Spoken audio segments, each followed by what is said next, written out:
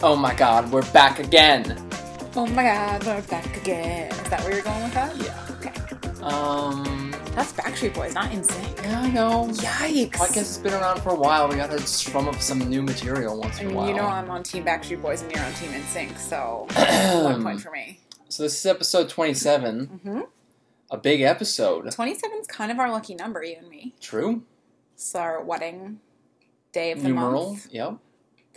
Our first dating day of the month. True. I don't know why else it's lucky. We were both 20. We have both lived through 27. That's a fact. So I'm going to cut straight to the chase. We have Okay. Star Wars to talk about, and as everyone knows, we are like the two largest Star Wars fans in this or You any don't other even like galaxy. Star Wars. You don't even like Star Wars. I tolerate Star Wars. You liked The Force Awakens. I would not Yeah. say that you like Star Wars as an institution. No, I was being facetious. Yeah, and you basically called me a fake fan earlier today. I don't know if that's quite true. You basically did. What did I say? You said I'm not a real Star Wars fan. You're not a Star Wars geek is what I meant to say. Yeah, I want to just be able to like things the amount that I want to like them and not have society pressure me about how much I need to like things or not like them. Preach. I really like Star Wars. I don't care about the extended universe and all of the novels. Mm-hmm. And I would be fine never watching episodes 1 through 3 again. But I'm allowed to just like them.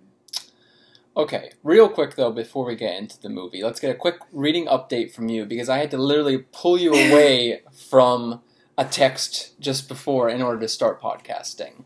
Yes, so I am on track with my reading goal. Yeah, more importantly, I have met my reading goal. 50 books, a nice round number. What happened? Somebody just passed me on book digits. Douglas, damn you. What do you mean? Not overall. No, for this past month. Oh yeah, Douglas is on fire. That's no fair. He's coming in late in the game, just jumping right ahead of me. You gotta be prepared for this kind of stuff. Well, if I finish this book, I might jump back ahead of him. Okay, so what are your goal numbers right now? What? Earlier today it said it was on schedule, and now Yeah. it says I'm 1 book behind schedule, Yeah. hours later. The clock doesn't forget. Never stops. What's that? I was going to make a Ferris Bueller quote, and now I don't remember what it is. Life moves fast if you don't stop and look around once in a while. That quote? Is that when they try to put the car in reverse to get miles off the odometer? I don't know. Failed reference. Sorry.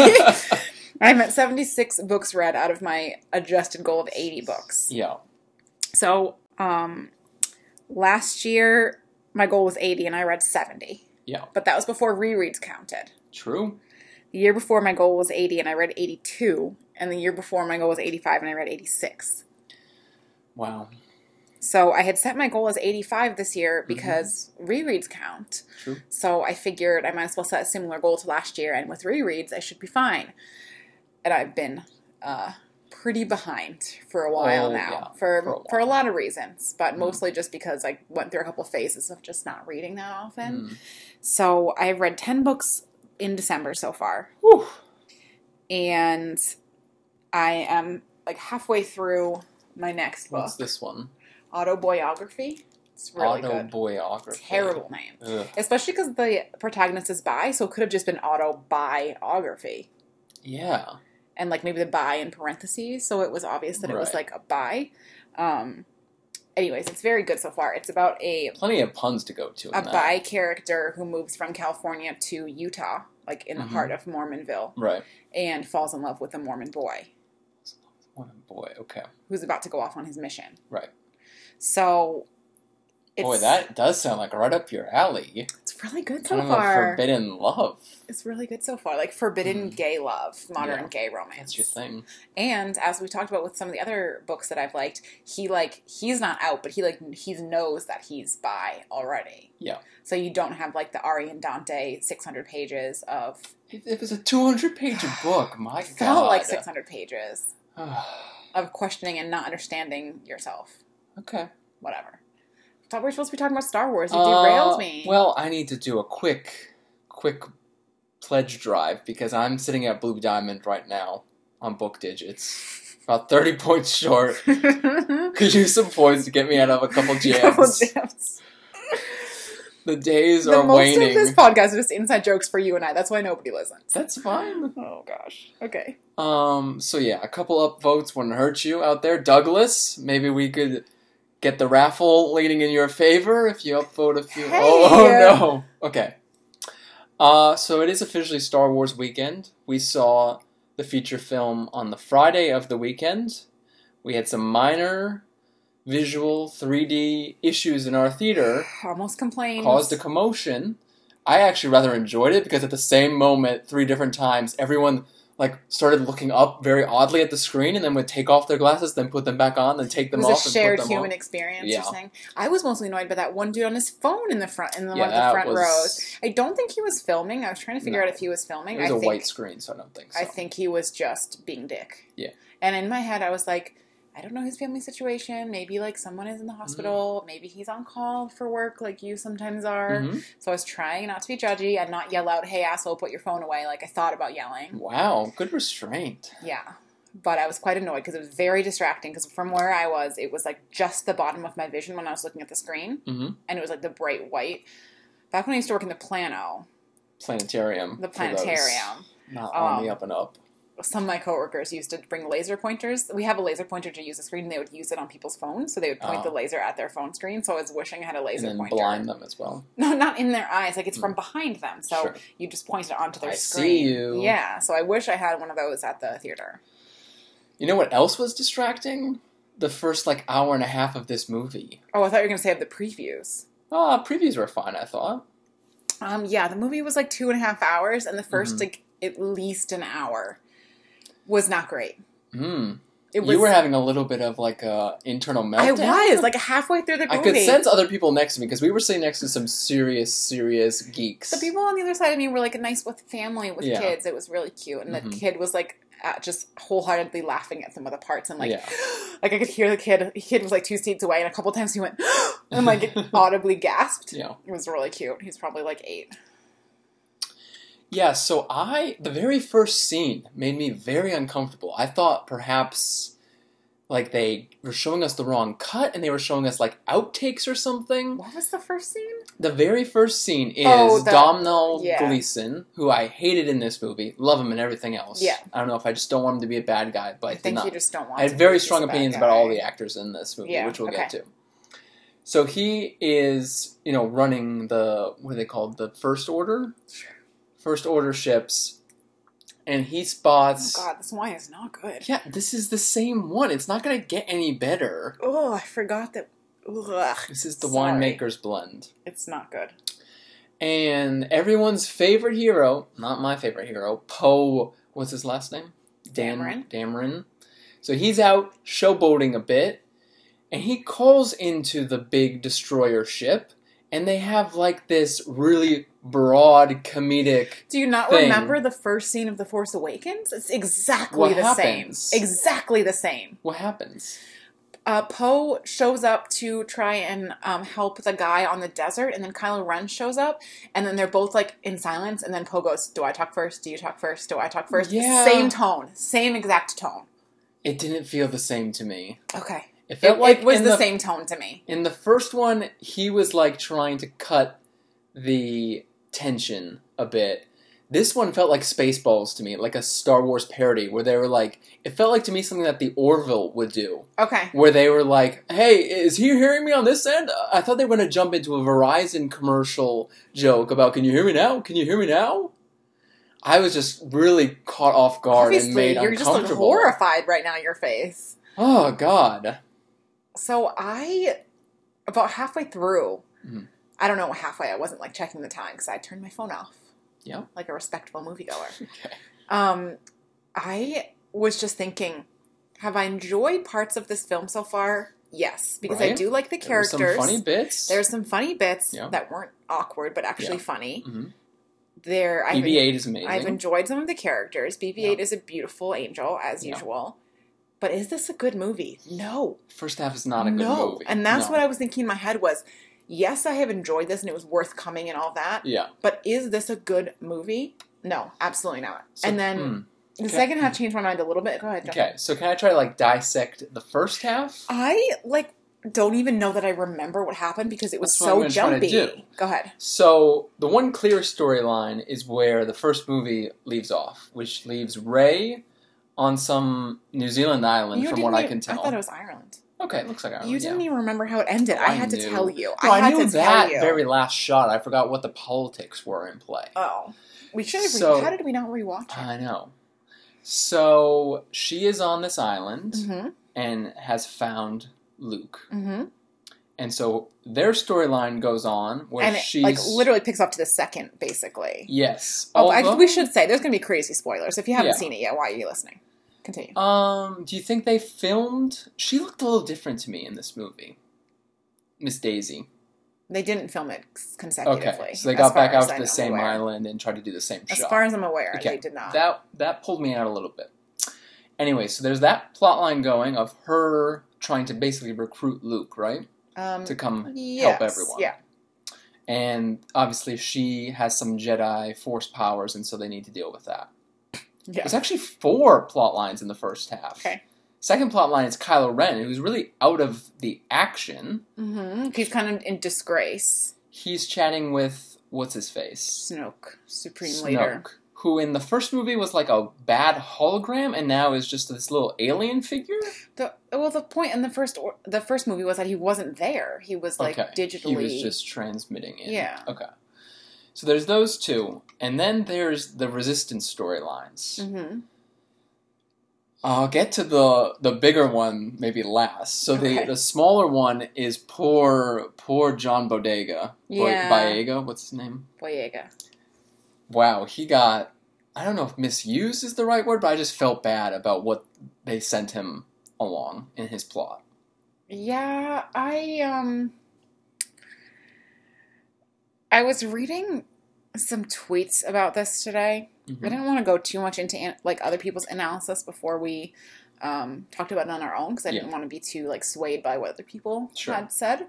But someone was arguing that they kind of like ripped apart everything that the Force Awakens, and I didn't necessarily feel that they like dishonored or like ripped it apart, but I did feel like they didn't really do justice, or they did a bit of a disservice to some of the characters, because the main point of The Force Awakens was to get us to like these new characters in the new trilogy. But, like, the secondary point of it was to show, like, how the character development was. Mm-hmm. Like, Rey was seen as kind of selfish. Like, she didn't really care about the greater cause. She just wanted her parents to come back and wanted, like, her personal life to get together. Yeah. Finn always wanted to run away from his problems and kind of at the end ran back towards the problems to save his friend. Big step. And that's what they ruined. The first thing about him being conscious is for him to try and run away again. And I get that maybe he's like in a tough situation. He's worried about his friend and he's kind of regressing and just doing what he knows. And like his friend that kind of grounded him is no longer there. Mm. But it just seemed a little bit of a disservice to his whole journey in the first movie to have him immediately try to run away again. Yeah. So he gets a sidekick who I have mixed feelings about. You're supposed to love her. Supposed to love her. She only loves her little necklace, though. It's for her dead sister. Yeah. You know who the dead sister was. We watched that in the beginning of the movie. Yeah, got it. And so they end up traveling. Like, all Star Wars movies have some jumping around. Yeah. And so they're the travelers. But they have somehow hours to save the day? And they are... Let's get into it. So the biggest issue, and I'm pretty sure it's a plot hole, is, first off, the Resistance is like a terrible organization. Like, they need to hire a consultancy firm to come in and be like, you have bad management here. They are no one's following directions. Outgunned, outnumbered, what's the last one? Shipped. Outmanned, outgunned, outnumbered, outrun?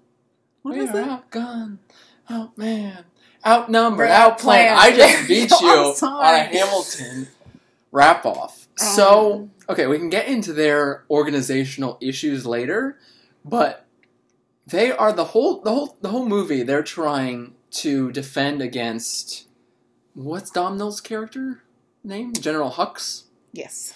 Him and his giant ass ships who have huge ass lasers and have plenty of fuel. Because guess what? The the biggest plot development in this movie is that the Resistance is running out of gas. Well, they're running out of resources is the point, honey. Yes. Out of resources, not of time. You're being a little bit too literal with it. No, it's literally because they're running out of gas. Because of that, they cannot use hyperspeed. That's not why they can't use hyperspeed. It's because they'll catch them if they use hyperspeed, and then they'll run out of gas. Yes. So instead, they never quite show it. They have nowhere to run, that's the point. But they have nowhere to run. So in essence, what they describe is that the Resistance stays like just out of the firing zone of the bad guys for the entire length of the movie. For like 2 hours of the 2.5 hours. Yes, and as you were saying, it allows Finn and Sidekick to go off on other planets and come back, and still they are just outside the zone of danger. There's no mechanism within the First Order that they can get one ship ahead to blast those people. Well, the whole point is that the smaller ships are faster, so they can go faster, so they can stay just ahead of the other ships. Yeah. You don't buy that. I just thought that for having years to think up an intergalactic drama, mystery, action thriller, they came up with they're running out of gas and they're just staying ahead of this attack zone. I mean, it doesn't feel that far off from some, like, Star Trek episodes and stuff to me. I guess that's what it felt like. It felt like, to me, like it was just, like, again, an Orville episode or something silly like that. Not enough to, like, wage all of humanity on. Okay. I didn't feel quite as strongly as that. But what I did feel strongly about was the fact that they were like, we have a few hours before they catch us, and it was like, the best plan is for the two of you to go run off across the galaxy to try and find someone, convince them to come back, sneak aboard the ship, break into it and code it, and then somehow we'll still have enough fuel at that point to jump into Lightspeed. I understand that it was like a desperate, like last-second plan of theirs. Yeah. But in what the hell universe was that going to work? Yeah. So they get to their other planet that they're supposed to get to. They find the guy they're supposed to recruit, but then literally within seconds... And he's not Justin Theroux or John Hamm? Can you look it up while I describe the next bit? So they get thrown in prison, and they happen to stumble into a prisoner who is a thief and a genius and is able to get out of the prison within seconds. Now, why was this man staying in prison? It was Justin Theroux. Really? Yep, that's Justin Theroux in Star Wars The Last Jedi. You're fucking welcome. You just did not a random-ass cameo. Yes. The guy with the red lapel. Star Wars 8 cameos. The surprise Last Jedi appearances you might have missed. Okay. Well, whatever. So I would have much rather had Justin Theroux along for the ride rather than whoever this... What was his name? Bonifacio or something? Benicio del Toro? Yeah, that sounds right. That's the person's name. Yeah, the actor. Yeah. And so, for whatever reason, the directors and the people behind the movie said this guy needs to have a stutter. And so he stuttered throughout every single line of the rest of the movie. Joseph Gordon-Levitt was in it. What? He was an alien in one of the Kanto casino scenes. This is that movie where they were letting all celebrities have random-ass cameos. I guess so. Okay. So anyways, they get back to the main ship, but they end up on the bad guy's ship. And is it a rule in every single Star Wars movie that you have to have good guys dressing up as bad guys for a short period of time? Possibly. Prince William and Prince Harry. Yeah, I'm telling you, they had all these they were stormtroopers. Yeah. That doesn't really count. So, fortunately, Finn's whole storyline totally blows up in many ways. I mean, I appreciated that they didn't just, make that work, because it was so ridiculous. I was like, there's no way this plan is going to save them. I didn't see much coding or decoding happening. He, moved a few wires around, and they were like, oh, we were close. So I thought the, Kanto, Monte Carlo thing was too on the nose. Obviously they were, pretty symbolic about the fact that, all these old white dudes are getting rich off of the wars between the two of them. And the resistance looks very diverse, which I very much appreciated. Most of the resistance was women, people of color, whatever, which is accurate. Yeah. You see the people in positions of power in our society today are primarily old white dudes. Right. So I appreciate that, and I think that distinction is obvious without being punchy in the face preachy. And I found the casino kind of section punchy in the face preachy. Yeah. It was so on the nose and so obvious that they basically, just spelled it out people with money gamble it away and are bad, and us resistance people who are fighting for the good cause, we're good, It was too black and white for me. Yeah. Too good versus evil. Yeah. And I understand that it is accurate. Like, people do make money off of arms deals to both sides of wars, and I understand that. Yeah. But the way it was included in the film was not subtle. Mm. And the other issue I had with that whole side storyline, which like took up a lot of, first of all, I think money, CGI money. Yeah, a lot of running kangaroos or whatever those guys were. Secondly, just a lot of kind of mental time for the audience to be following that storyline, and a lot of time of writing and taking up time of the movie.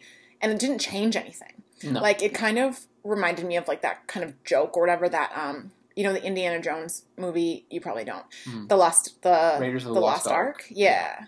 How there's that joke that like Indiana Jones did not change anything. Like, everything, if he had not gone, everything would have gone the same way that it did in the movie. Like, the plot would not have changed with him or without him there. Yeah. Because he doesn't actually save anything. He gets captured. Everything plays out as it would have played out. Yeah. That's kind of what this reminded me of. And, I mean, the very last scene makes it seem like just because they were there, they inspired the next order. That's the thing, is that the end of the movie is great. But the actual, like, collision of the storylines is only... It's sloppy, first of all. Yeah, and it only really pays off in, like, literally, like, 6 minutes of screen time. Yeah. So it's just way too much preamble to lead up to that. And all these extra side missions and stuff. Yeah. Like, it almost seems like they had the storyline, and they were like, fuck, we don't have anything for Finn to do, and he can't be asleep the whole time, because people like him. And the movie's slightly too short. We think we could make it longer. And then they came up with this ridiculous side plot. Yeah. Like, it was not necessary to how the film progressed at all. No. And I felt like it felt like that. It felt extraneous. It didn't feel... Like, when you're watching it, you're like, yeah, let's get back to the rest of the plot. Like, it didn't feel like it was as important of a plot line. Right. So the movie was constantly jumping around from those, like, 4 but, points like, in of a view. really disjointed way. Yeah. Like, okay, I know middle films and middle books of trilogies tend to be like this, but the Star Wars, The Two Towers. Lord of the Rings, The Two Towers is, like, my favorite one, and I think they do a very good job of balancing the different storylines that really aren't connected at all. Right. The only way they're connected in that is that they originally were one fellowship that got split up. Yeah. But I think it manages it really well, because all of them seem important in their own way, and they all seem balanced. Right. And that was the opposite of this. They did not do a good job of balancing the storylines. Like, they shouldn't have felt as disjointed as they did. Yeah. Because where it came from in The Force Awakens, with how they all got together, and then them splitting up, but all for the same cause, like, that should have felt genuine and worked, and it didn't. And again, the Resistance should have been smothered like 12 times in this movie. Well, that's the point. Hope in the face of obvious defeat. Like, Mr. Poe bugged me throughout the whole movie. Like, but he's so pretty. But he's, like, trying to do the right thing, but not really, and he's terrible at taking directions, and sometimes it works out, and sometimes it doesn't. And then poor Princess Leia. Are we going to talk about the... who has, like, 12 opportunities to die in the movie. I just could not handle... Major spoiler here, I guess. But I just could not handle when she floats off into space and her Force powers save her. Yeah. I am all for her having kind of secret Force... sensitive powers that she taps into sometimes, but isn't a Jedi, and I'm fine with that. Yeah. They've kept that pretty much as a constant throughout the films, is that she's Force sensitive. She kind of can feel when someone she loves is in danger. She maybe can protect herself a little bit or use her Force powers. So I'm fine with her being able to kind of propel herself through the air in a time of need, because it shows that with Rey in the first movie as well. Like, she doesn't tap into it until she's, like, you know, life-threatened or very angry, or, like, the emotions are at the surface. But having the Force... and being able to move objects, fine. Mm-hmm. That object includes yourself, so you can kind of fly for a second, fine. Yeah. That Force protecting you from being suffocated and or freezing to death instantly in the middle of outer space. Yeah, she kind of becomes crystallized in outer space, and I was like, oh, this is her big send-off. And I was like in tears. I was ready for that to be the send-off. But then she floats back to an exploding ship. With real bad CGI. Yeah, terrible. Yeah. Well, yeah, you thought they were going to send someone up there and track her floating through space? No, but I think nowadays in film they're much better with computer stuff that it doesn't look like CGI. That looked like CGI. Yeah. So she survives, but then she's not in a great state. So her god-awful Vice Admiral takes over. Laura Dern. Who's like the mom from Fault of our stars and some other random stuff. I'm sure she would hate if that was the one thing you remember. What am I supposed to remember her from? I don't know. Not that. I did not think she was cut out for that role or for this movie. No, I mean, I don't think they gave her a lot to work with in terms of writing because her role was basically supposed to be like, why do I always do this? I was going to say playing the cards close to the cuff. Playing the cards close to her chest or, what's the cuff phrase? Yeah, let's move on. Whatever. She was supposed to be kind of holding things close to her chest. Is that the phrase? Sure. She was supposed to be hiding things and just, like, being, like, aloof and, like, I know what's best for us or whatever. So I don't think they gave her a lot to work with. But, yeah, she did not really... she didn't sell it for me. No. She didn't really make me like her character or sympathize with her character or anything. I thought Carrie Fisher was fantastic in this one after being quite stilted in the first one. Yeah. So it's too bad that obviously she's not around to finish it off. I'm going to phrase that a little bit differently. What? It's horribly sad that she died regardless of the Star Wars movies continuing. Yeah.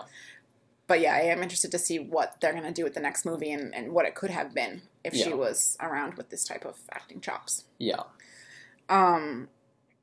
I was surprised that the storyline I cared the most about was Kylo Ren. Yeah.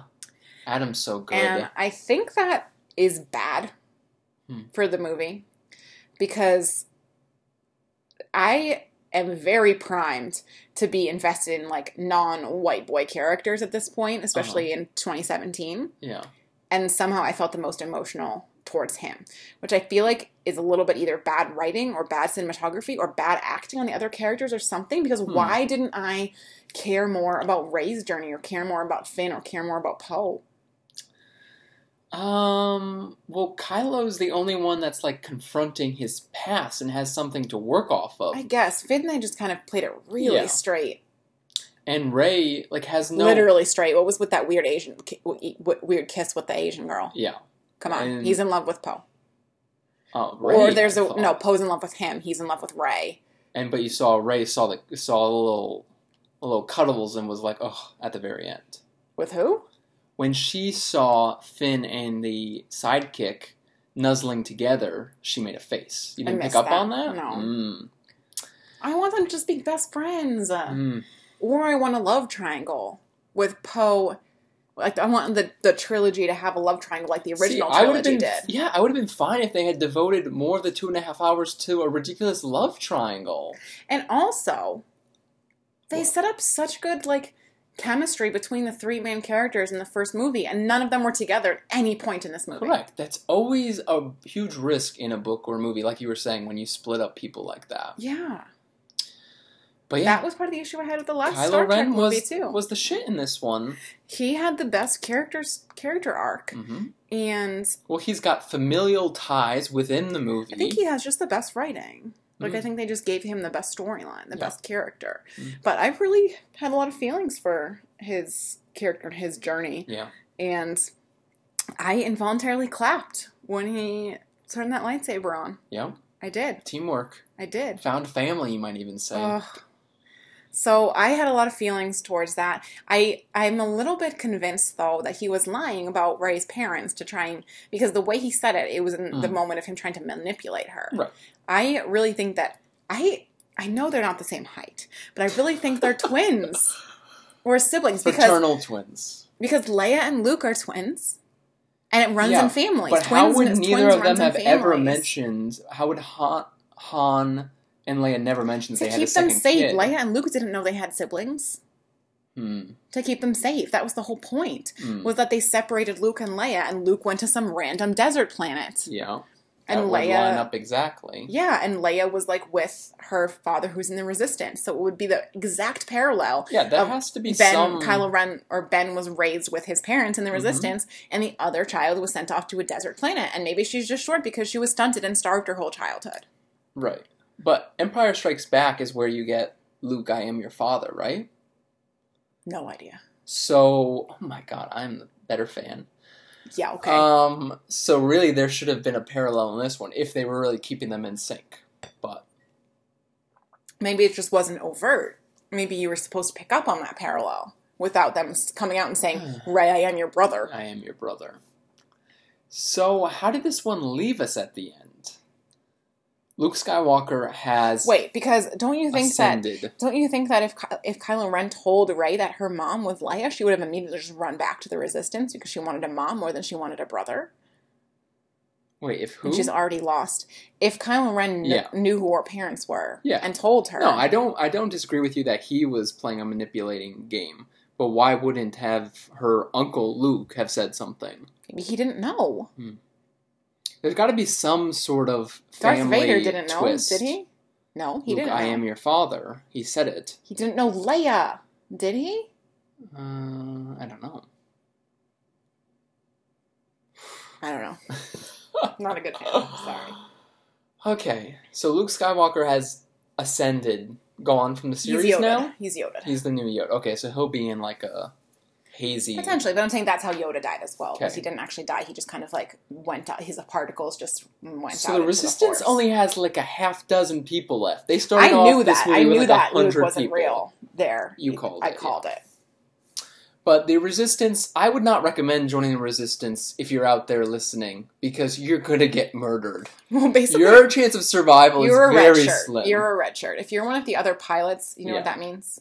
Yes, okay. I know the Scalzi Star Wars universe meta stuff. So... You're there to die. Yeah. But I think the point they were trying to make at the end of this was that maybe the Resistance's place in this at this point is not to be out there attacking ships, and maybe it's just to be still existing and giving people hope and letting them resist in small ways until they can kind of regroup.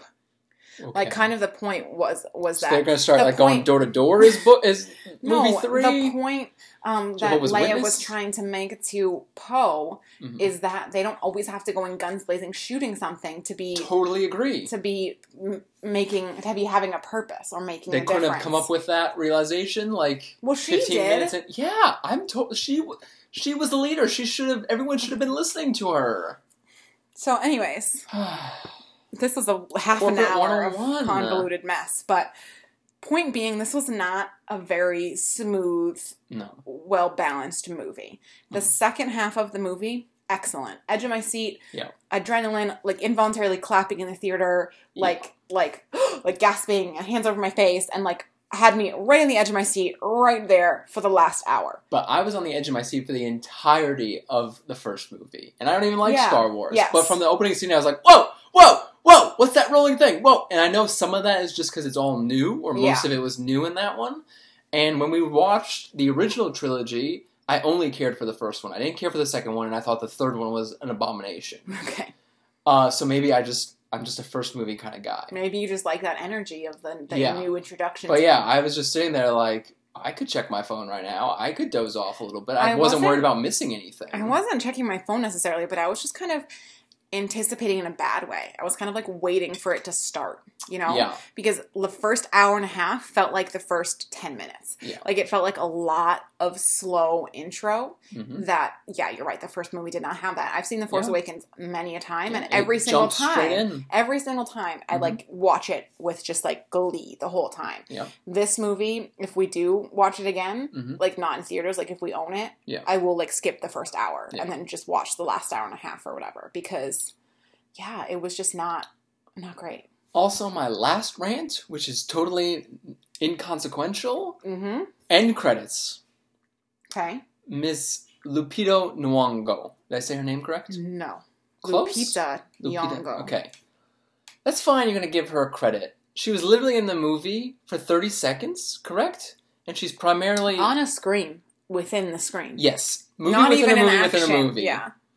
And she obviously is not there as her physical self. I assume she's mostly just a voice. Maybe her some facial recognition or something. But they listed her fourth in the script. Not fourth. In the credits. But partway through, it was before Mark people... Hamill, Carrie Fisher, then I think Daisy Ridley. John Boyega, Oscar Isaacs, and then I think she was Domhnall Gleeson. Yeah. What's his face? Kylo Ren. Yeah, Adam Driver. And then Lupita Nyong'o. Yeah. So after the main build cast, she was next, which is a bit odd. Yeah. And people just have a fast... Is she the new Boba Fett? People just are obsessed with it? I don't think people are even that obsessed with her. I think she's just a name. Browsing on the internet, I feel like she's that an character... Oscar winner. Yeah. Okay. Anyways, we can move on now. I think we should do some news now. We're going back to newses? Okay. Yeah.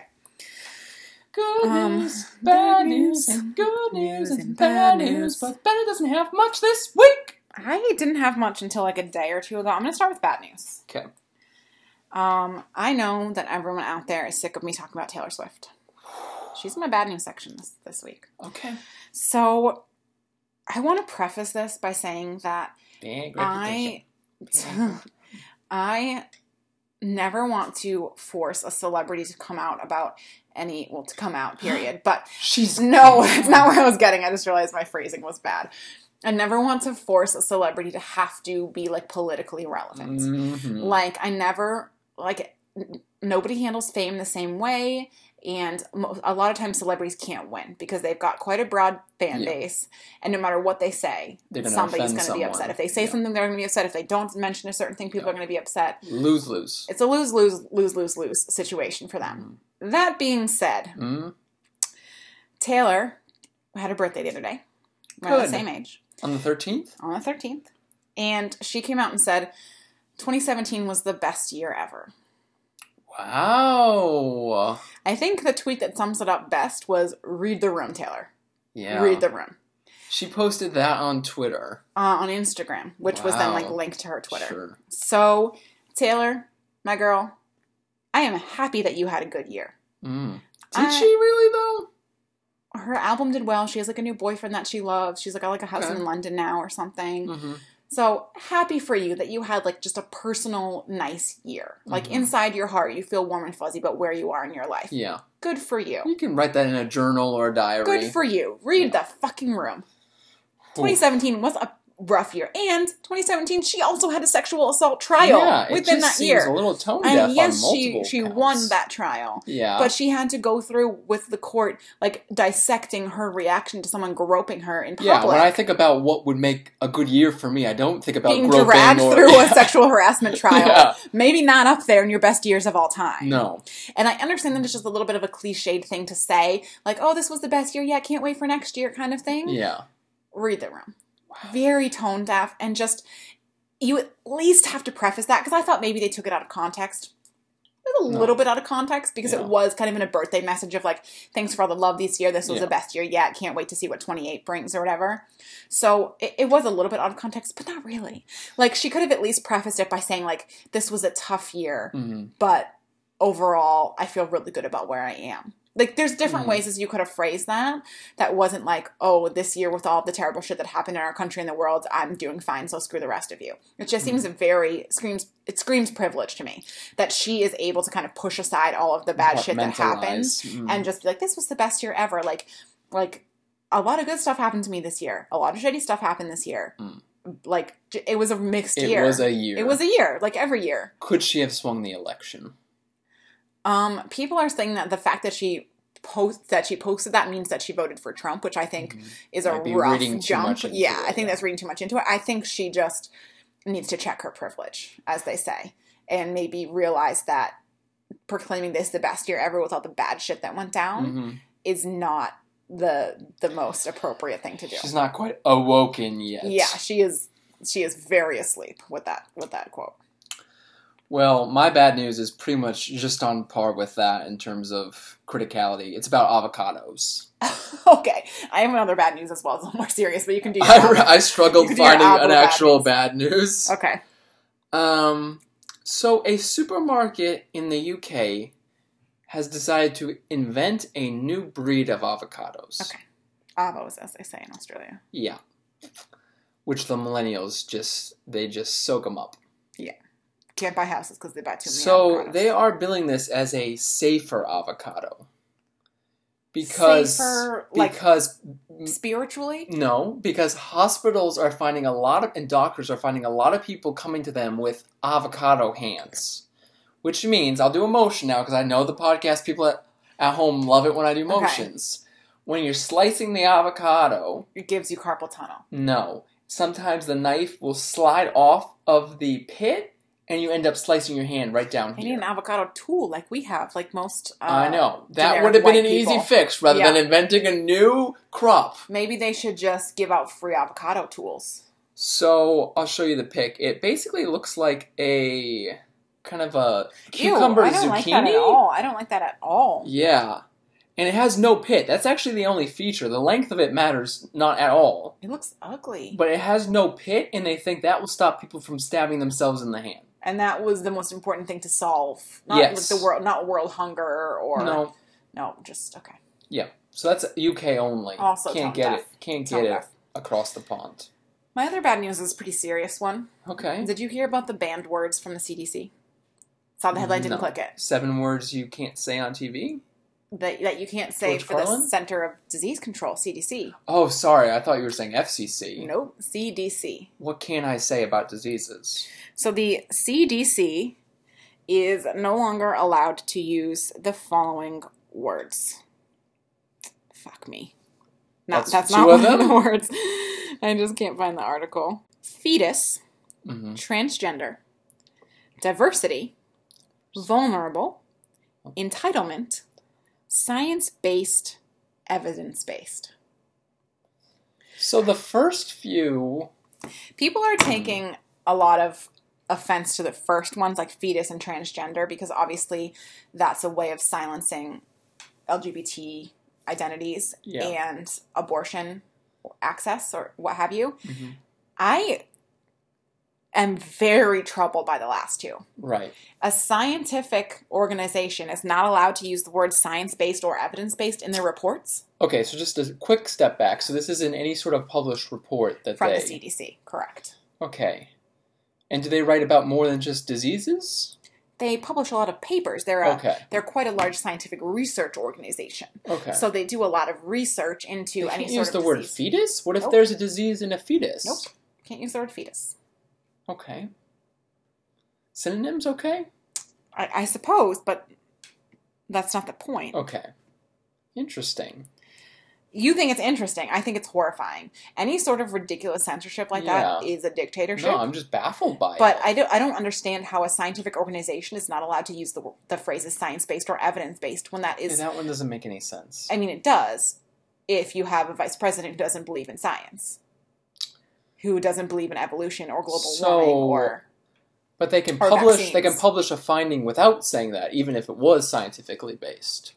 In theory, but I think it's a bit of a slippery slope that if they're not letting them use these words, then what's stopping them from not letting them publish things that are based on these areas? So yeah, the people who are promoting this, they're in favor of them writing reports about fairy tales or something? I just don't get the end game here. The end game is to not let them write reports about things that the current government does not approve of. Right. The point is science censorship. The point is controlling what their research, not only what they research, but what they're allowed to publish about their research. So if they came out with findings that the current government did not agree with or did not like, they would be able to stop them from publishing that and sharing that knowledge. Yeah, now I feel bad about talking about avocados. It's scientific censorship, and it's fucking terrifying to me. Terrifying. Okay. Because, just like the government and the church is supposedly supposed to kind of have a separation, government and science should be the same way. Science should... I know that realistically it is not... Science is not unbiased. Obviously, science is biased because scientists are people who have biases. Correct. Scientists are sponsored by companies and corporations and whatever that are biased. And I get that. Science is going to be a little bit biased. But the point of peer-reviewed science is that the same experiment in theory would get done a bunch of times and reviewed by a bunch of different people. Yeah. And if you keep coming to the same conclusion, then that hopefully means that if a bunch of independent studies came to the same conclusion, then that's the kind of the best idea you have for what that conclusion is. Wow. So if you're not allowing people to publish on this, then you're just adding an extra layer of bias to science. And there's already an issue of science getting out to the general public the way it's supposed to. Like, global warming is real, and the fact that most people don't believe it is partially like a political agenda by certain people, and also partially just the fact that scientists are often bad at telegraphing at sharing their research and getting it to be understood by the average person. And this level of censorship is just going to make that 10 times worse. Okay. It's very scary to me. All right. Take a sip of wine. You'll feel very better. Scary. Will I, though? I think we need to talk about good news. Then. Okay, I do have some good newses. Mine is perhaps my favorite good news of all time. Okay. But again, in the scope of things, it's not terribly important. American Express says sometime next year they will stop requiring signatures at all for any of their cards. Thank God. Is it going to be PayPass? So you're not even going to need a PIN code. They say they've gotten good enough at fraud detection that you plug in your chip card to the machine and you take it out. So PayPass, but with an insertion instead of a tap. Correct. Beautiful. I might have to switch to Amex. I would seriously start thinking about using only my Amex now. Because it's so ridiculous. Even with a debit card, I have to sign most of the time. Yeah, you have to put in the chip. If the chip reader is working... Half the time it says, don't have chips, swipe. And then half the time you swipe, it says, why aren't you using the chip? Right. And then at the end, it tells you to sign. And the second you hit the OK button, every store has a different chime. But they all go, it's remove your card. And then Give me a second. I've gotten very confused because the yes and no are different on different ones. Like, I had that issue with that one thing where it was like, is this correct? Yeah. You usually click yes. And yes was in red or something. No, it was, do you have any changes? So I was supposed to put no. Right. When every other one is you click yes. My God. It was a whole thing. What is this world we live in? I don't know. So then my only other quick good news, which might be on your radar, you were going off about the Great American Baking Show? Yeah. It's doing terribly, right? Did it get canceled yet? Well, it got canceled, but not for a good reason, because of a sexual misconduct. Oh, Jesus Christ. Hello, 2017. Best year ever. So it's off the air, though. All right. Okay. Hit me with some happy news. I also have one weird news coming up, too. Because that's a new segment. Weird news with... That's not a segment. I have a couple of good news. Most of them are like cute little things. Okay. Did you see the British Nana that was dancing to Hamilton? Mm-mm. Am I legally allowed to play you the clip right now? A red coat? If it's just on YouTube, I'm sure, yeah. Okay. It is very cute. So it's this, oh Jesus, I don't know if I can find it. What side of the war was she on back then? I don't know. It is this adorable British grandma saying that she likes hip-hop and jazz. Uh-huh. And her granddaughter plays her, the Room Where It Happened song from Hamilton, which is pretty jazzy. Yeah. And the Nana just, like, dances around their kitchen, and it's adorable. All right, here we go. Okay. I like hip-hop, rap, and... she hates punk rock? No, she likes hip-hop, rap, and jazz. Real heavy. New Orleans, Alabama, proper jazz. So have you listened to the soundtrack of Hamilton, then? No. Oh, you'll like The Room Where It Happens. I'll play it for you now. Oh, do. Okay. Yes. Oh, God. Oh, she is jiggling. Hold your nose and close your eyes. Don't get a say in what they trade away. But we dream in the dark for the most part. Dark as a dream.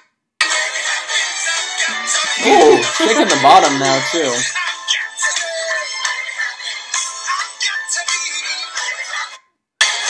Okay.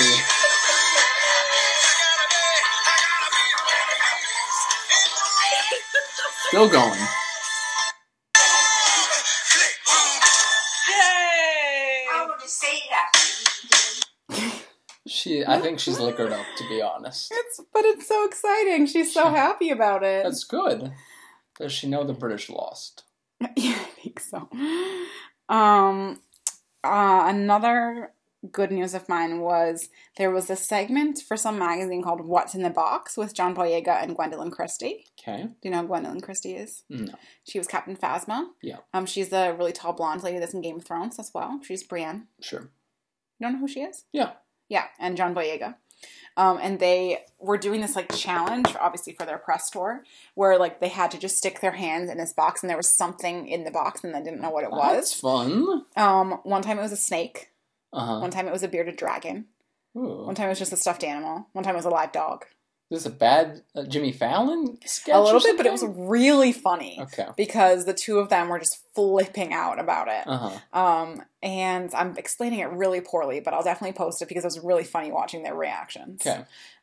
You would freak if you had to stick your hand in a dark box and there was a snake moving around in there. Yeah, I'm never going to become a celebrity if that's what I have to do. Yeah. It's childish antics. So I would be fine with, like, snakes and lizards and stuff, but the second I even thought it was a spider, I would cry and run away. Not great TV, then. Well, maybe. Maybe. Depending on how much I was crying, I suppose. another little video clip, the Pitch Perfect cast. So I am like a little bit over Pitch Perfect. Like it was a cute first movie. The second movie wasn't great, and now it's the third one. It didn't really need to be a trilogy. I mean, there have been worse movie sequels for sure. But they had a pretty funny segment on Ellen. Okay. And they had a long kind of tangent about how everybody has a serial killer trait. Okay. Which is that one trait. Dark place to start. Just listen. The place where it started was that one of them took their bra off and gave it to the other one because she forgot her bra. So one of them wasn't wearing a bra. Okay. They announced that on live TV. Not live TV, but on TV. Ellen. Anyway, so they basically said... Snapfish will sponsor your bra. Pretty much. Third love. Everyone has this one trait that if you ever go crazy, everyone's like, oh, I should have known. Right. And there's that one trait. So one of them, like Anna Kendrick says that she has to have her sunglasses lined up in perfectly like symmetrical order whenever she like goes to a hotel. Like she takes out 10 sunglasses and like lines them up in like this perfect line, which is weird. Rebel Wilson's was that she's only ever seen any movie one time. Okay. She's never ever seen a movie. The only movie she's seen twice is A League of Their Own because it's her favorite movie and she's seen it twice. Yeah. Okay. That's pretty funny. So they all had like this weird kind of serial killery traits. I don't know what mine would be. I don't know what yours would be. I was trying to figure it out. Oh, okay. What would our traits be? I was going to say too many to count for you. What? That was a joke. Give an example of some of them. Your serial killer traits. Yeah. That trait that's like just a little off that people would like going forward be like, I should have known because she did this. That should have been like a sign. I would say the way that you bite, good timing right now, the way you bite your nails while you're reading, I always kind of think that like you might kill me while you're doing that. Okay. Like if I was to interrupt you while you were reading, you would just like take those nails and like it looks dagger like them into my neck. Something like you seem like you're a plotting witch kind of. Yeah. I was going to say it's that I don't like bacon. I feel like people people would shun you for that. People often like are shocked when I say that, especially like being an American when we were like in Australia that like I don't like bacon. True. People thought that was real strange. Suspect. Yeah. Or maybe that I don't like Austin Powers or one of those things because you find that very weird. Okay. What would yours be though? My weird tick. No, yours is the way that you wash your hands before you take your contacts out. It's real OCD. I like to have clean hands all throughout the day. But you do the same pat with the paper towel every single time that you wash your hands. Pat, pat, pat, pat, pat, pat, pat, pat. Yeah, it's weird. Yeah, it's a sequence. I can picture you doing that after you've killed somebody. Oh, okay. That's fun. This is a fun game. Anyways, that was a funny segment. You ready for your weird news? We have one last thing. Oh my god, you're supposed to bring one thing to the table. Oh yeah? You have a totally different segment. That's not even part of it. Weird news is not a thing. The last one I already read to you and you didn't think it was that funny because you didn't think it was real, but that predictive text Harry Potter thing. Yeah, it was okay. I mean, I kind of read you a little bit of a... So this was an algorithm trying to digest all of Harry Potter canon and spit out book 8 or something else. But like predictive text, that's the point. Like, have you ever tried it started the predictive... with one word and just went from that? Yeah, so... Using only Harry Potter... Yes, so so you know how they do the predictive text on your phone and it's by what you've done, and everyone has those Facebook games now of like, what would your predictive text be for how next year's going to go, and you like type until it makes a sentence? Mm-hmm. Do you know what I'm talking about? Yeah. So they did that. So the only thing they typed was all 7 Harry Potter books in a row, and then they used predictive text to come up with a chapter. Got it. So the book was called Harry Potter and the Portrait of What Looked Like a Large Pile of Ash. Right. And I'm just going to read the very beginning segment because there's a good starts punchline, kind of there's a good punchline. There's some really other strange segments as well. So I'll just read the beginning and then maybe some other ones. But okay. The chapter is called The Handsome One. The castle grounds snarled with a wave of magically magnified wind.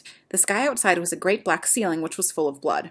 The only sounds drifting from Hagrid's hut were the disdainful shrieks of his own furniture. Magic. It was something that Harry Potter thought was very good. Leathery sheets of rain lashed at Harry's ghost as he walked across the grounds toward the castle. Ron was standing there and doing a kind of frenzied tap dance. He saw Harry and immediately began to eat Hermione's family. Not over it. Ron's Ron shirt was just as bad as Ron himself. What about Ron magic, offered Ron. To Harry, Ron was a loud, slow, and soft bird. Harry did not like to think about birds. And then there's a weird part where, like, Death Eaters are kissing each other on the cheeks. There's a part where Hermione yells, beef women. Harry calls Voldemort a very bad and very mean wizard. One of the tall Death Eaters is wearing a shirt that says Hermione has forgotten how to dance, so Hermione dips his face in mud. Ron is the handsome one, says Harry. So this is the new wave of fan fiction. Then. Yes, it's better than some fan fiction I've read. Yeah. I think the other good line is, Harry looked around and then fell down the spiral staircase for the rest of the summer. I've been following for 30 minutes. One summer. Yeah. So I'll post that as well. It's pretty funny, and someone has done some kind of funny little comics or illustrations to it already. So it's pretty cute. And it's a good take on like the predictive text kind of meme things that are going around. Do you want to do your weird news now? Oh, yeah, weird news. So, the headline is, apparently there's a red panda in the Hello Kitty universe. Oh, yeah, this is ages old. And she's getting her own Netflix show now. Oh, okay. So I didn't know how you'd feel about an animated red panda show.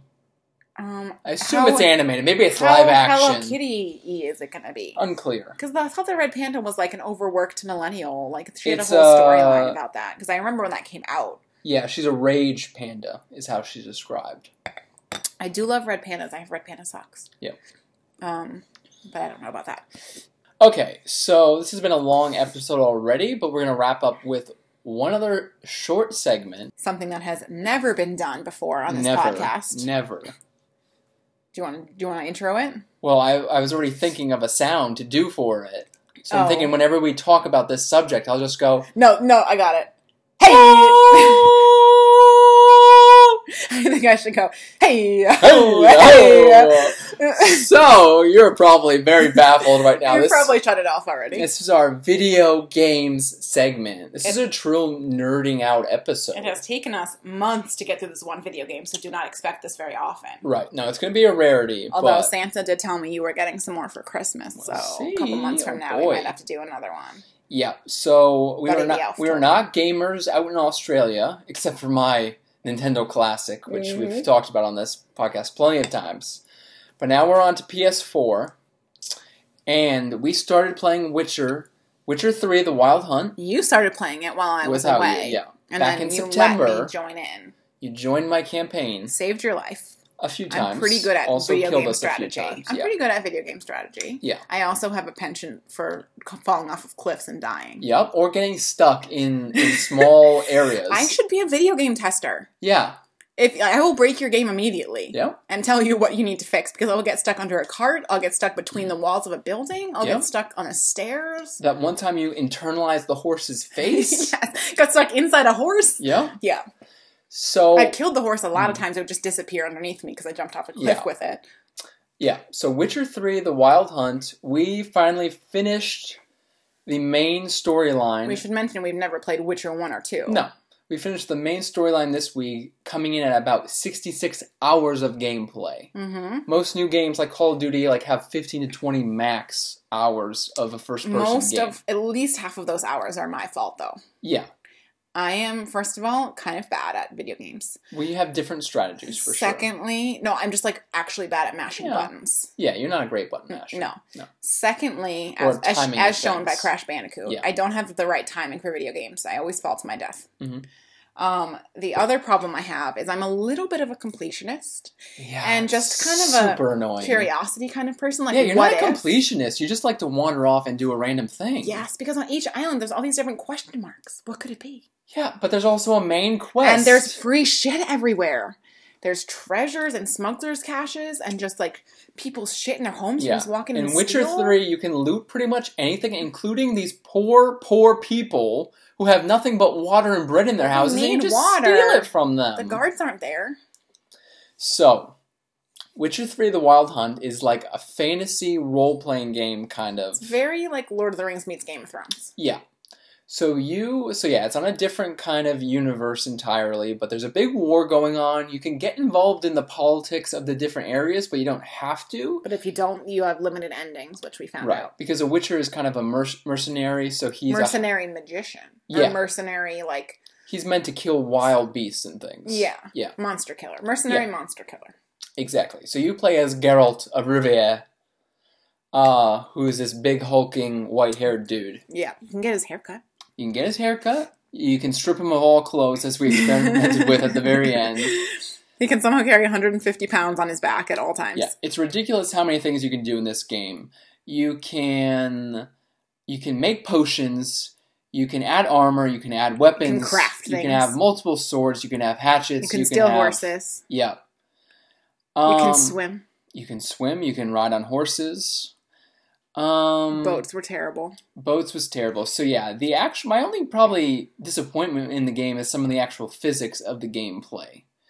The horseback riding isn't great. Every time he gets off his horse, he just kind of like does a gymnastic move and like vaults off the back of the horse. Yeah. That's not how you get on and off a horse. Yeah. But from start to finish, I think this is probably the best game overall I've ever played. Best voice acting by far. Except for Dandelion. Except for one character, Dandelion, who sounded like he was out of like a young adult rom-com or something. Yeah, his balls never dropped for sure. Yeah. But the best voice acting other than that, the best dialogue, the best interactive dialogue, where a lot of games either you just see cutscenes and do nothing. This had a great mix of and even the cutscenes, like they had these actual armor and his haircut and everything. Yeah, like they did a really good job with that. I did feel on. That some of the cutscenes towards the end were a little gratuitous. I'm sure they just kind of had to finish, but sometimes they would take you out of a cutscene so you could walk upstairs and put you into another cutscene. It's like, just leave that as one fucking scene. The best sex in any video game I've ever played. Yeah. I grew up with Grand Theft Auto where you could sometimes honk and get a hooker to come to your window. Yeah. And people wonder why people think that video games are misogynistic. Jesus Christ. This game. Yeah. Okay, yeah, you can go first and I'll put my female rants in here. So you could romance different characters within the game. Mm-hmm. And if you hit all the right buttons, as you might say, you'd get a little cutscene with some decently explicit action. Including both sides, including on a unicorn one time. Yeah, that was weird. Yeah. I will say that I was very distracted by the female, especially like the female fighters, if you will. Oh, yeah. Like, tits out at all times. Tits at all times. Just ridiculous cleavage. No, like, armor or proper, like, I don't know, having watched Wonder Woman this year and, like, all the debate kind of about that armor and stuff, going back to this where it was just, like, tits out all the time and ridiculous size boobs. Yeah. And just, it was a bit frustrating and distracting for me to be watching that. And I understand that you probably find that to be a treat, to men. But yeah, for sure. It was very irritating. I mean, Geralt was a bit of a looker himself, so it's not like you never saw Geralt naked or anything. Sure. But it was a lot of... It was a game designed by men for men. Yes, and when you looked at Geralt's armor and then compared it to Ciri's armor, Triss's armor, it was like, come on. Yeah. What else? There was also a whole card game built into it, like a Magic the Gathering type game. Very bad. But you also didn't buy any of the nicer cards that would let you win. No, so you have to really invest extra time in order to get enough money to then buy and sell goods, and so you can spend countless hours doing that. But you can like do contracts to like just side missions to kill a monster to get paid from a village to then go buy stuff with that. And I think we did fine with money. We were never like out of money when we needed it. And so there are a few different kind of worlds within the game.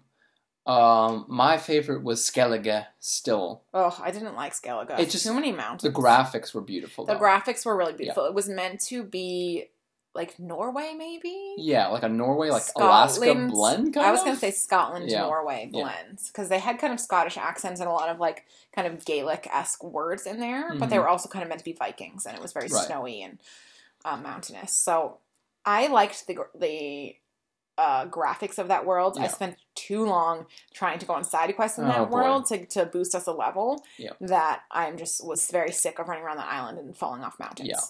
You had Novigrad, which was kind of the built-up city. We spent a lot of time there as well. Yeah. And then there's a lot of countryside kind of areas, too. Yeah. So I did like the one we played before. This, the only other one that I've probably like played for any length of time was Assassin's Creed. Yeah. And that one was a bit irritating to me because there were a lot of side quests available, but like at the expense of the main quest. Like it always really, really, really pushed you to do the next thing. Yeah. And I know you prefer to do that anyway, but for me, like even if you stopped to just try and get like buried treasure on an island, it would be like you're running out of time to do this and that. Yeah. So it was kind of this bad imbalance of there were side quests, but you didn't really have time to do them, and there wasn't an easy way to travel between places to do them. Right, but in Witcher 3, there was, like, no stress. They're like, if you want to pause this other thing right now, you can go off and do Like, whatever yeah, you want. literally We'll be waiting when you come back. Yeah, even, like, the most important missions, it would give you the choice of, let's go now, or I need to do something first, and you could go and do a side mission and get a different level, or just kind of take a break from the main mission, which was nice, and there were a lot of, kind of fast travel points, they call them. Yeah. So you could jump around from world to world if you wanted to go back and do a side mission in a different world. You have to sit on the horse for 10 hours. Or on the stupid boats. Yeah. So I got a little tired of it. I think the missions and the fights got pretty repetitive. Like, I kind of expected the later villains and bosses to be a bit more difficult, and it was really the same type of moves and stuff from the previous fights. Like, I didn't... Do you disagree with me? You're making a face like you disagree. I usually hate how repetitive games get. Like, and the ones that jump out to me are the Spider-Man games I used to play and the last set of Batman ones, where you would go to a different thing on the map, and it was always either rescue this person, or this guy is being a thief, and you have to track him down. This one, the side missions and the main missions, all were kind of... like, related in terms of the actions you did, but they still felt unique to me. Like, the context was very different. They did a good job of making the storyline different. It wasn't the same, rescue this person and kill this person, and I agree with that, but the actual fights... So the fighting engine, I actually liked it, because a lot of it was based around dodging. Because I'm not actually a really good... I'm terrible at dodging. That's why I didn't like it, I'm not a good button masher. Like, I'm terrible at the actual, like... 2D fighting games where you're just, like, trying to hit combos and shit. See, I like that better. Maybe that's why we disagreed. Like, I think I'm better. I'm not very good at dodging because I'm not very, like, agile on the buttons. I'm not very, like, I can't manipulate the buttons very quickly to be able to dodge and roll and do all this. I'd rather just mash the buttons and use the different powers and throw fire at them. Like, that's more my style. Yeah. Like, I remember my brother used to get mad because we didn't really play this type of, like, role-playing game. Yeah. We played more like car racing, or we had like Tony Hawk, BMX bike, whatever, or like a snowboard game. My brother used to get really mad because, like, on the snowboard game, you go up and a jump, and like you would have different combos to do different tricks. And like I would do better than him because he would be trying to click the buttons, and I would just go and like get this ridiculous combo. Yeah, that's not going to help you in Witcher 3 at all. No, it doesn't. You have special powers, but you have to activate them very carefully, and then they recharge at a certain pace, and then you have to know when to use it again. So it's a lot of timing. I got better towards the end. Careful strikes. Yeah, you were impressed with some of the ones I did at the end, fighting people. You fought trolls and lots of things. The sisters under the tree. Yep. And the scary ghosts in that cave that time. So I got better at it, but I don't have a ton of patience for dodge, like whatever. I kind of just want to attack them. Well, you should have seen me when I first started playing the game. I got murdered like 20 times in a row, and I was like, I don't get it. I'm running up to the thing, and I'm hitting the button for sword swipe. And then it was like, oh, you have to be very careful. Like, Geralt can only take like 3 or 4 hits from a good opponent. And it depends on his armor. Like, now we have better armor and better swords and stuff, but in the beginning, like, depending on the level of the opponent and stuff. So... there's just a lot going on. It's the most detailed game by far. My favorite feature that I only learned about when we beat the game is now that we've beat the game, we can go back and start a brand new game with all of our current upgrades. Just like a cheat code, practically. But it's amazing. That's what I would need because I'm not actually very good at it. So I like the idea that I could go back and do some of the like main storyline, because there's a lot of branching options for conversations and stuff, kind of like a choose your own adventure kind of thing.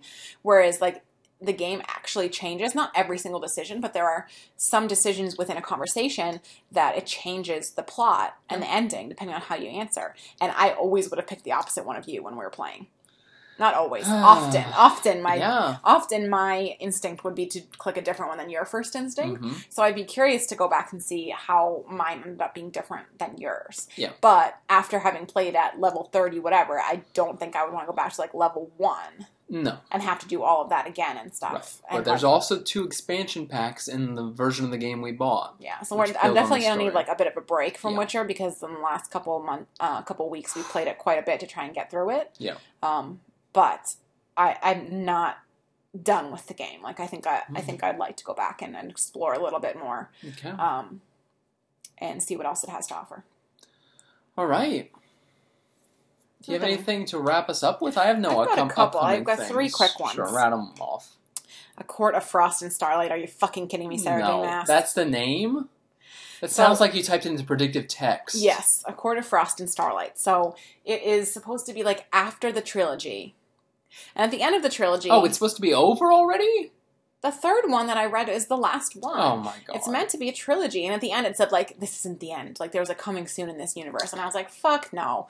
Like, that was a journey on its own as it was. Like, it was a lot of ups and downs. Mostly downs with enough ups to make me say that I liked it, which I know you disagree with. But it just seems like an epilogue book. Yeah. It's basically like, now that they've won everything's not as perfect as it seems. It's like, no fucking shit. Leave something to someone's imagination. It does not need an epilogue. Yeah. It was a way too long trilogy as it was. It does not need an epilogue. Milking it. No. What else? Cock blockers. Have you seen the trailer for that? No. It's got John Cena in it. Okay. And a couple other famous people. Yeah. Whatever. And that's how you say it in Spanish. Okay. Anyway. And their 3 daughters have been friends since elementary school, and it's their senior year and their prom night, and the parents have like a spy thing, and they find out they're watching their daughters texting each other and find out they have a sex pact. Okay. But it's from the parents' perspective, trying to cock block their own children. Got it. Fucking bizarre. Comedy? Yes. Okay. But very strange. Not gonna watch it. It was real weird. The other one, Ocean. Downsizing sounds better to me. I heard that needed to be downsized. It's too long. Okay. The last one, Ocean's 8, the all-female remake of Ocean's 11. When I heard that, I was kind of like, eh. When I saw the poster for it, I got chills. Okay. Looks amazing. Just the poster. Yeah. Okay. And the list of names of people that are involved with it. I need to really get better. Is it the SNL Ghostbusters crew? No. It is Sandra Bullock, Cate Blanchett, Anne Hathaway, Mindy Kaling, Sarah Paulson, Aquafina.